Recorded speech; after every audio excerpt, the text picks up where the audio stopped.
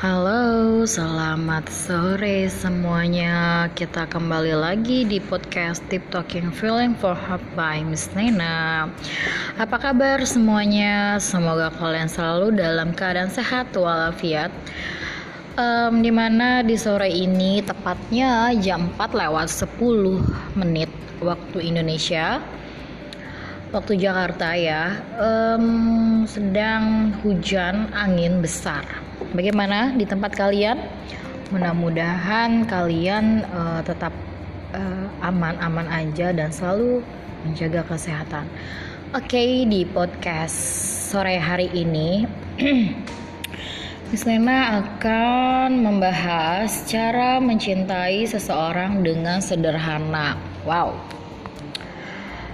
Memang ya, cinta sejati itu membuat seseorang merasa bahagia apabila orang yang kamu cintai memiliki perasaan yang sama. Namun bagi sebagian orang, rasa cinta justru membuatnya takut.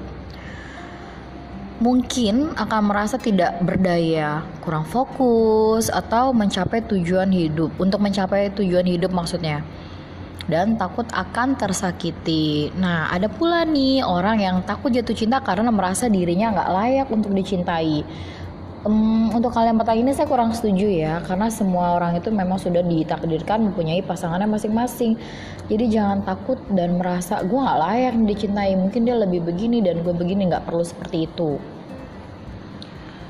Karena kalau menurut saya penilaian ini dapat penilaian itu didapat biasanya dari pengalaman atau trauma pada masa lalu yang masuk hingga ke dalam bawah sadar gitu seseorang, sehingga sulit untuk dihilangkan. Adapun alasannya kalian atau kamu nih, ciwi-ciwi ataupun cowok-cowok, nggak ada salahnya sih jika sesekali kamu ingin mengubah pola pikir atau bahkan menentang diri, menantang diri sendiri untuk membuka hari dari perasaan jatuh cinta pada seseorang. Gimana sih caranya? Ada cara mencintai seseorang dengan sederhana. Gimana tuh? Buat kalian nih, jangan terlalu memaksakan diri dan terburu-buru gitu. Karena kalau terlalu kelihatannya kamu suka banget, itu bakalan akan disepelein. Jadi saya punya cara how to love someone simple, very simple. Gimana tuh? Nah, dalam sebuah riset psikologi yang saya dapatkan dari berbagai artikel ataupun teman-teman yang curhat kepada saya, biasanya ada yang mengalami itu 3 hal untuk jatuh cinta, dan memang harus punya di dalam dirinya itu. Yang pertama itu adalah attachment, keduanya caring, dan ketiga intimacy. Attachment apa sih? Attachment adalah kebutuhan untuk diperhatikan dan menjalin kontak fisik dengan orang lain. Nah, kalau caring sendiri gimana? Berempati terhadap orang lain. Sedangkan intimacy adalah berbagai pendapat, kesukaan, bahkan menumpahkan perasaan pada orang yang dicintai. Jadi satu orang itu bisa dijadiin 3 tadi. Ya, kita butuh seseorang yang penuh dengan attachment, caring, dan intimacy. Memang ya, kebanyakan nih pada praktiknya cara mencintai seseorang melibatkan banyak aspek yang emang rumit sih sebenarnya. Namun ada beberapa tips nih dari saya secara umum yang dapat dilakukan. Apa aja tuh? Ya, yang pertama, lupakan kegagalan masa lalu. Ya, karena kadang masa lalu itu kalau misalnya masih terus diingat, akan terus berbekas di hati. Oke. Yang pertama tipsnya adalah forget past failures. Gimana caranya? Kalau kalian nih baru aja patah hati, terus jatuh cinta lagi, terasa sulit untuk melupakan, biarkan aja nih diri kamu itu memegang kendali dari perasaan sendiri dengan cara menikmati setiap momen masa yang sekarang yang kalian jalani. Membuka hati terhadap kemungkinan datangnya orang baru yang mengisi hati kamu untuk bisa lebih move on dari masa lalu. Ada juga sih kebanyakan ya sebagian memaafkan diri sendiri maupun orang lain yang menyakiti itu, menyimpan dendam kadang-kadang, atau penyesalan hanya untuk mengekang dari peluang lebih baik di masa yang akan datang, termasuk memiliki pasangan yang ideal buat kalian. Ngerti ya? Lalu yang kedua, jangan membanding-bandingkan dengan mantan. Nah, siapa di antara pendengar podcastnya Miss Nena yang masih sering membanding-bandingkan dengan mantannya? Oke, jadi buat tips yang kedua, don't compare with your ex-girlfriend or your ex-boyfriend. Kenapa? Kalau membanding-bandingkan itu memang setiap orang pasti akan berbeda ya. Jadi ketika kamu bertemu dengan orang yang baru selepas putus dari mantan, ada kecenderungan untuk membanding-bandingkannya. Misalnya nih, sikapnya sebaiknya tidak diperlihatkan karena akan mengingatkan kepada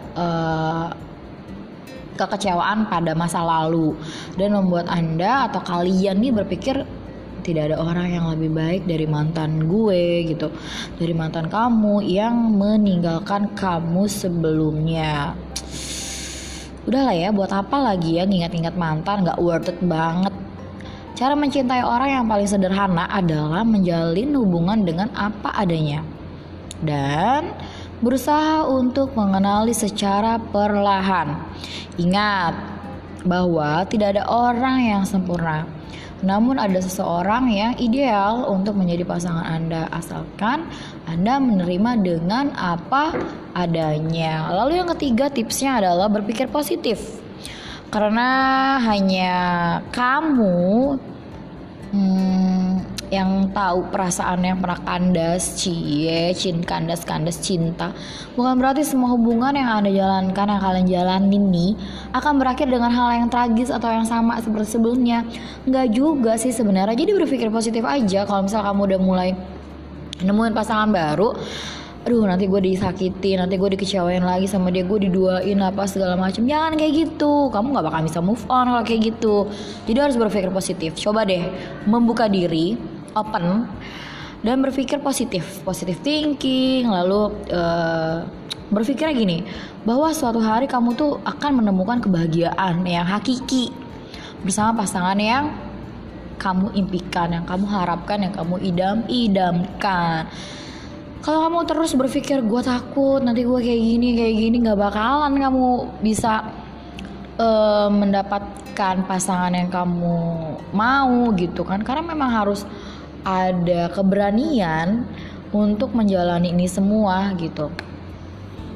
Yang keempat, mencari persamaan. Mencari persamaan merupakan salah satu cara paling efektif tuh untuk mendekatkan diri kamu dengan orang yang baru. Kalau secara umum nih ya, seseorang akan menyukai orang lain dan memiliki beberapa kesamaan dengan dirinya. Kadang-kadang gue suka nih makan bakso. Sama deh, gue juga suka makan bakso, tapi gue gak suka pakai kecap. Kok sama ya gitu kan. Gue suka deh dengan sepatu lebih yang casual, sporty, atau mungkin gue hobinya dengan lagu R&B ataupun lagu pop. Kok sama ya gitu. Kita cari tuh kesamaan-kesamaan yang ada di orang atau pacar kita gitu kan.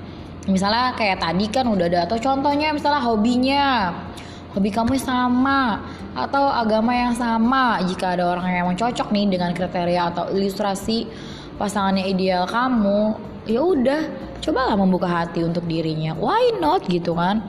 Lalu yang kelima, tips yang kelima, habiskan lebih banyak waktu bersamanya. Ada kayak misalnya pepatah Jawa mengatakan ya, waiting tresno jalaran soko kulino gitu, bener gak sih? Soalnya saya bukan orang Jawa sih sebenarnya, tapi itu banyak banget yang menjadikan pepatah itu yang akhirnya tuh menjadi motivasi gitu. Cinta itu lahir dari kebiasaan. Semakin banyak waktu yang Anda habiskan berdua, yang kalian gunakan berdua, misalnya makan siang, lunch bareng, atau saling bertukar pikiran, maka semakin besar kemungkinan kamu untuk jatuh cinta kepadanya. Karena sering ketemu, sering tatap muka, ada hal-hal yang tiba-tiba ngebentrok, ketemu, cocok, dan ngerasa wah oke nih kayaknya gitu kan. Lalu tips yang keenam, berhenti menyalahkan diri sendiri. Kalau kamu udah mengalami putus dan mungkin berpikir untuk menyalahkan diri sendiri, hal ini nggak baik pastinya ya, nggak sehat dan dapat mempersulit proses move on pastinya. Akibatnya apa? Kamu akan merasa sakit hati berkali-kali, berlipat-lipat, dan hanya akan fokus kepada emosi negatif semata. Jadi jika kisah cinta dan kamu dan dia memang harus berakhir, ya udah berakhirlah. Penyebabnya bukan hanya terletak dari diri kamu sendiri, tapi apapun penyebabnya yang terjadi dari masa lalu, biarin aja berlalu. Cukup jadikan sebagai pelajaran. Supaya apa? Kamu menjadi lebih baik lagi dan nggak jatuh di lubang yang sama gitu. Tips yang ketujuh, buang barang-barang kenangan dari mantan. Kamu pernah dikasih apa sama dia? Kotak musik atau foto-foto, buang. Kalau kamu yang tipe orang yang memang nggak bisa move on gitu ya, memang akan seperti itu gitu. Menghabiskan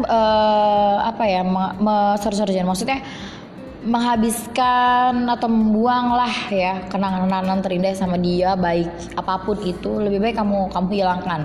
Dan tips yang ke-8 adalah melakukan kegiatan yang menyenangkan. Kamu tuh bisa menghabiskan waktu yang secara berkualitas gitu loh, dengan teman, dengan keluarga kamu, teman-teman dekat kamu, ataupun ya tadi cowok yang lagi dekat sama kamu itu, gebetan baru itu, pergi shopping kek, ngopi kek, kulineran kek, atau apapun itu, ataupun mungkin melakukan hobi yang sama, entah nge-gym, main musik, main game, apalah itulah, dengan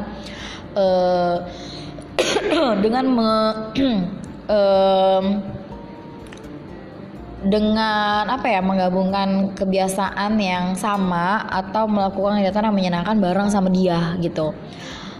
Justru membebani diri sendiri hanya karena ingin mengalihkan perhatian dari kenangan lama, jadi nggak apa-apa sih. Jadi lakukan aja kegiatan yang menyenangkan seputar itu, adalah untuk memberikan